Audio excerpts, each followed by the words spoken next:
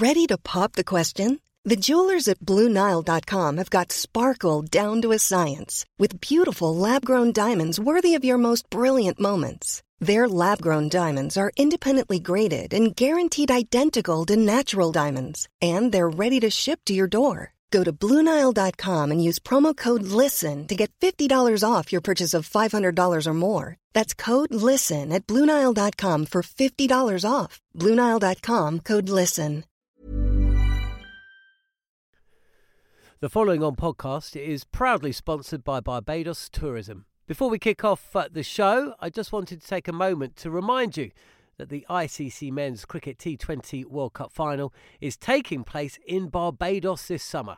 This, by default, gives all of my fellow cricket fanatics the perfect excuse to go and book a holiday to Barbados in June and experience firsthand the euphoric atmosphere at the Kensington Oval, the cricket mecca of the Caribbean. If the cricket alone isn't enough to tempt you, then let me be the one to remind you that a trip to Barbados can also include leisurely strolls along the breathtaking coastline, mouth-watering flavours of the world-class Bajan cuisine, and, of course, plenty of rum. Head to visitbarbados.org/cricket today to book the trip of a lifetime to Barbados, the best place to be a cricket fan.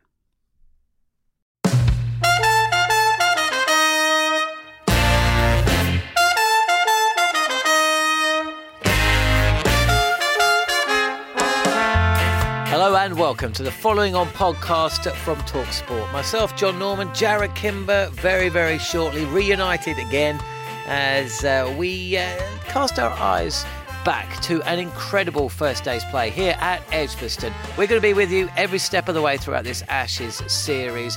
Following play, we won't be going step by step through the scorecard. We won't be dissecting batting techniques. We won't be talking about maidens and dot balls and fours and sixes. We're going to be cutting down the day into sections and essentially feeding you bite-sized portions throughout this series. And what a start we've had today. Mouth-watering stuff from beginning to end. So let's get started. You're listening to Following On.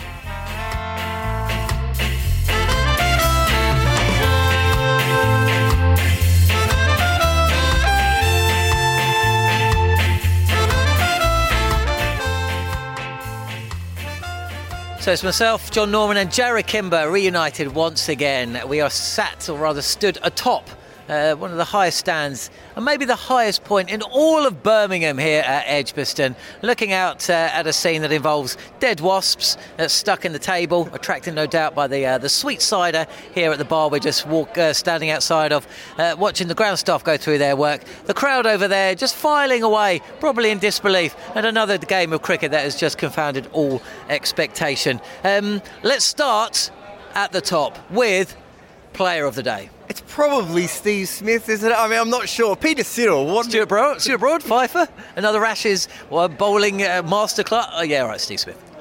Well, I'm still on Peter Siddle's batting, but yeah, no, Steve Smith, incredible. It's funny, I had Jeff Lemon next to me, the cricket writer Jeff Lemon. He's going, oh, how does he do it? And I was thinking, well, he does it because he always does it. That's all he knows how to do. It's all he's ever done. And the booing and the ban and all that sort of stuff, none of that sort of takes away from the fact he just gets in this sort of zone and just bats, and that's what he did today. And you know, and then he got fun at the end. I like fun Steve Smith, because early on he does fun leaves, where he sort of does samurai leaves, and then later on when he's trying to slog, he does samurai slogging. I really enjoy watching that. But look, it's an incredible innings, and I also think a lot of people in England say he only makes runs when the pitches are flat. I don't think as many people are probably going to say that after today. His first 3 centuries came against what team? What, in cricket? Was it England? Test century. Are they all England? And his last 4 Test centuries have come against... Are they England again? Yes, they are. I am getting sick and tired of watching Steve Smith bat. Story of the day. Well, Australia basically doubled their score after 8 wickets down, was it? I mean, Peter Siddle, I've seen him do this so many times. He just sort of crabs around the crease a little bit. He's got a little bit front elbow, but it's huge for England to get Australia, 8 down for so few runs. It looked like they were going to roll them for 100, 125.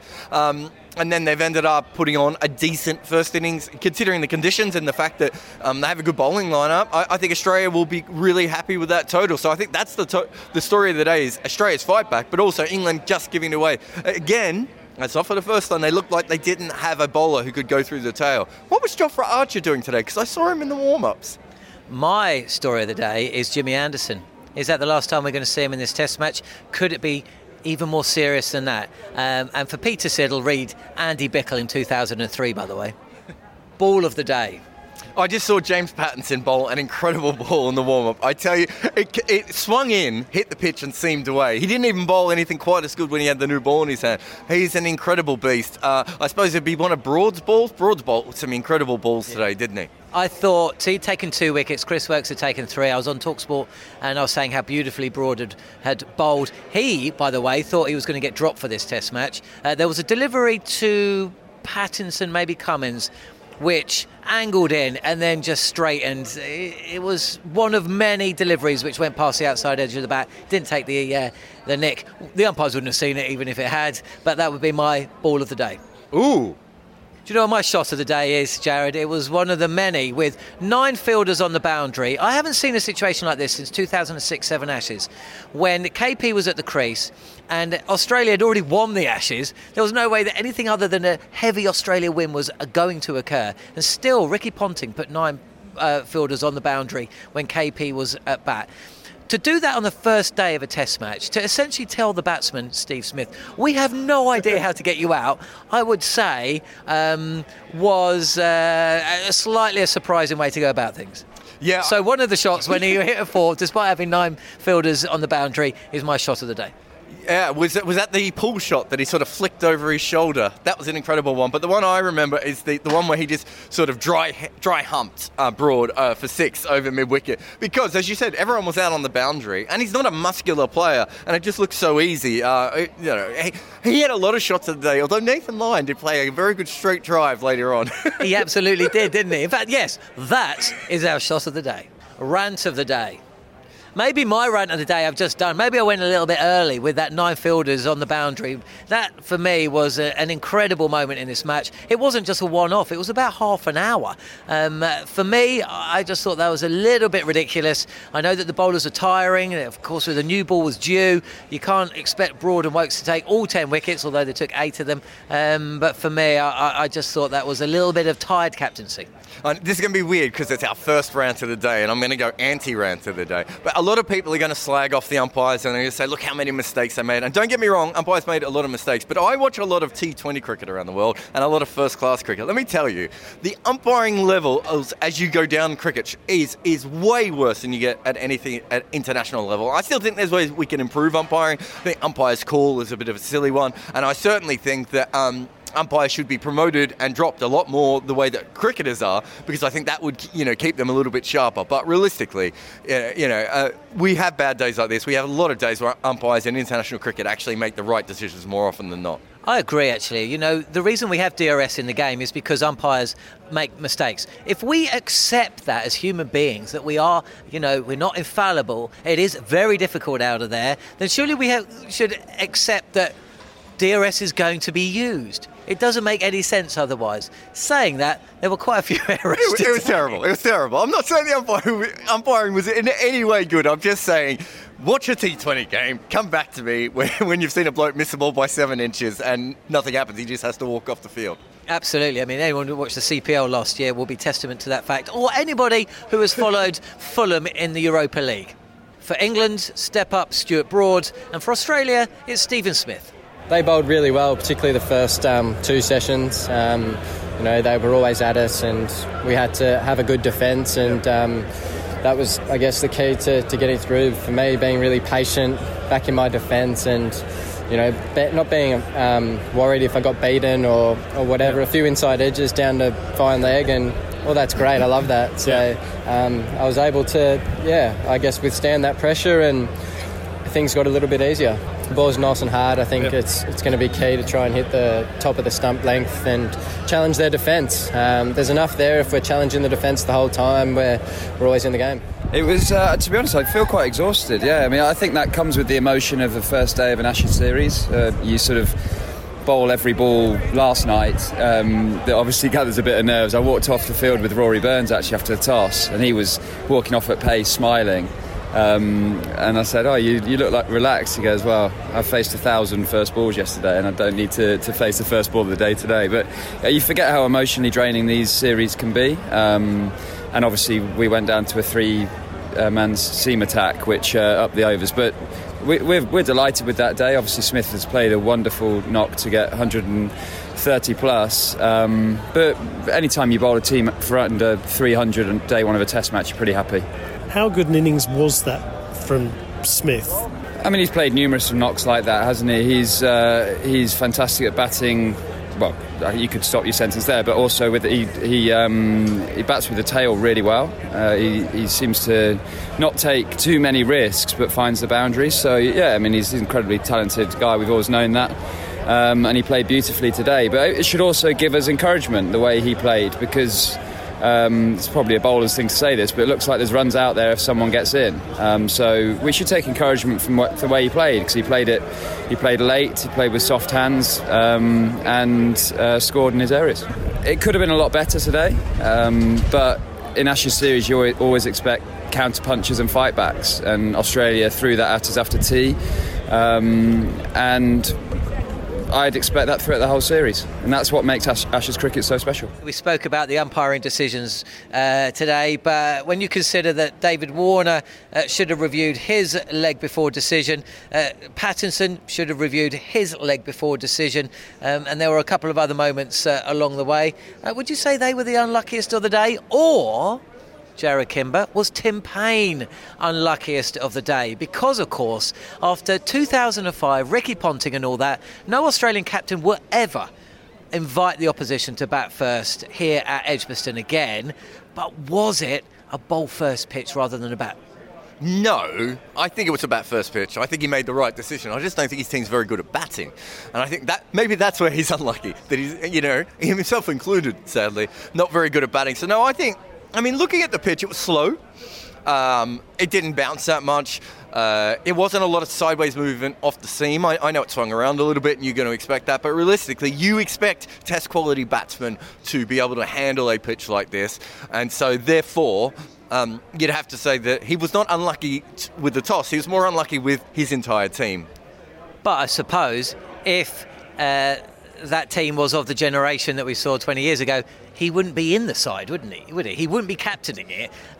Saying that, Steve Smith resembled a captain today. Yeah, I think Steve Smith actually referred a DRS to the umpire when it was Siddle that was batting.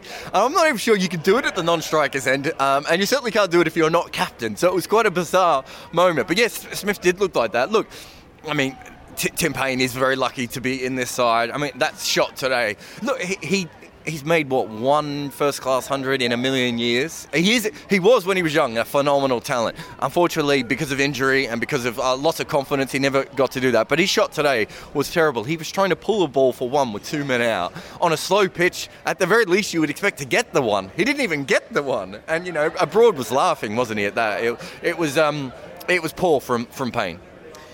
If I was an Australia supporter, my laugh out loud moment of the day would have been one of the many fours scored by Steve Smith. The fact that the Australians added 164 for the last 2 wickets. I mean, there are so many laugh out loud moments.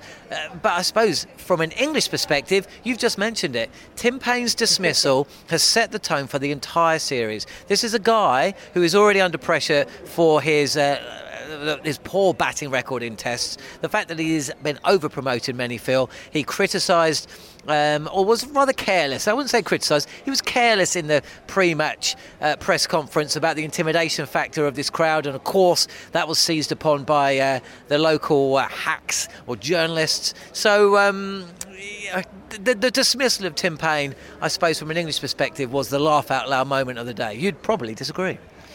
I think Warner, with everything that's happened, I mean, he's nicked one behind. Was it first ball, wasn't it? He's then had the LBW overturned, and, people are booing him, and everyone, I mean, I think with Smith, some people want Smith to succeed. People have generally forgotten Cameron Bancroft's name, I think, most of the time. But with Warner, I think everyone kind of wants him to fail. And he gets the LBW, and he has to review it, and of course he doesn't. I think that's pretty funny. Also, So on a smaller note, David Warner's now fielding at slip. And next to him was Steve Smith, and next to him was Cameron Bancroft. Like, they were all in a position where they wouldn't hold the ball for too long. I found that quite funny. I'm not sure how loud I laughed. I mean, you just chuckled to yourself a little bit there, so I feel that was a laugh out loud moment. And, you know, I think Smith getting booed at one stage because he knocked back the single to Nathan Lyon, I quite like that as well. Finding new ways to get booed. Good on you. He's such an improviser. Mistake of the day. If I'm going to be hypercritical, the mistake of the day was picking Jimmy Anderson over Jofra Archer. You know, he bowled 4 overs and then walked off with a problem, a calf problem that we know that he's been carrying for the last 3 or 4 weeks. This is a guy that, of course, knows his own body. He's experienced enough to make a call on whether he's fit enough. Joe Root saying he could have got through the Ireland test, but then Ireland were bowled out for 35 in second innings, so that's maybe what he meant.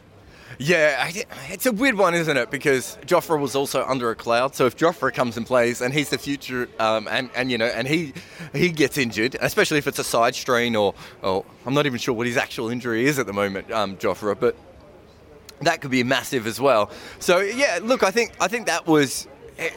I'm not sure they made a mistake. They went on their medical advice and it didn't quite come. It might have been a mistake if they played Jofra and Jimmy, because they both could have ended up pulling up short.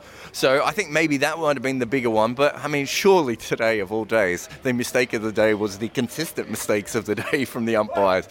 You know, we're on their side, but... You know, if a batsman, you know, edges 93 times before he goes out, you're going to mention it. And you're going to mention that the umpires were suboptimal. I think my favourite mistake of the day might have been when they referred the bump ball that was caught at backward point, which no one else on the ground thought was a chance, and they still had a look at it. My moment of the day, and I say this through gritted teeth, was the moment that Steve Smith went to a century. We've seen some scenes at cricket grounds in the last month here in England.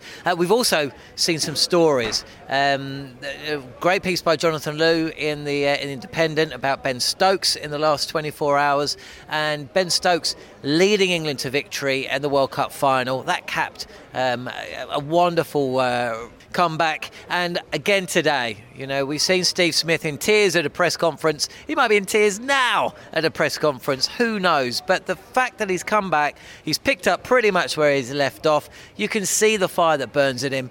This is a test match batsman of the highest calibre. He will stand up there with any that have played the game pretty much, aside from Bradman. And the way that he went about things today, when all else was falling apart, I would say that without doubt is the moment of the day. Possibly could be the defining moment of this test match, maybe even the series. Yeah, and I think we over-egg things based on what happens on the first day. But, you know, he's coming back from this ban. I know he's played in Canada in the CPL and he's played in the World Cup. But, you know, first test match back, there's the emotional part of that. There's also the fact is that he came onto the ground as Bancroft was going off. So basically, from the moment Bancroft was out, there was booing. He came into the sea of boos. He then had no batsman stay with him at all and had to bat with Peter Siddle and Nathan Lyon, two very limited tail enders.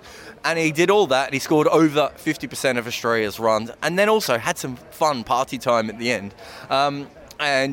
You know, you can think he's a cheat, but you can still think what an incredible innings that was, and it's going to go down as one of those innings. And it was, you know, it was a real honour to sit here and watch him.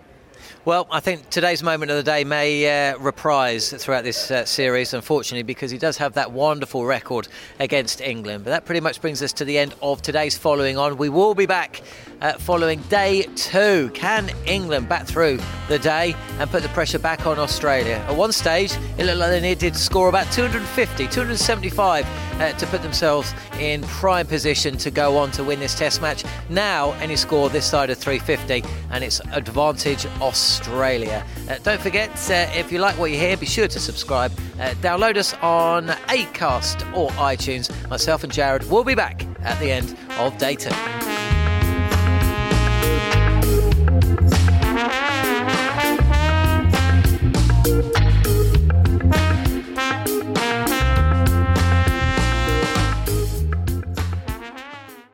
The Following On podcast is proudly sponsored by Barbados Tourism, and this is your gentle reminder that Barbados is the best place to be a cricket fan.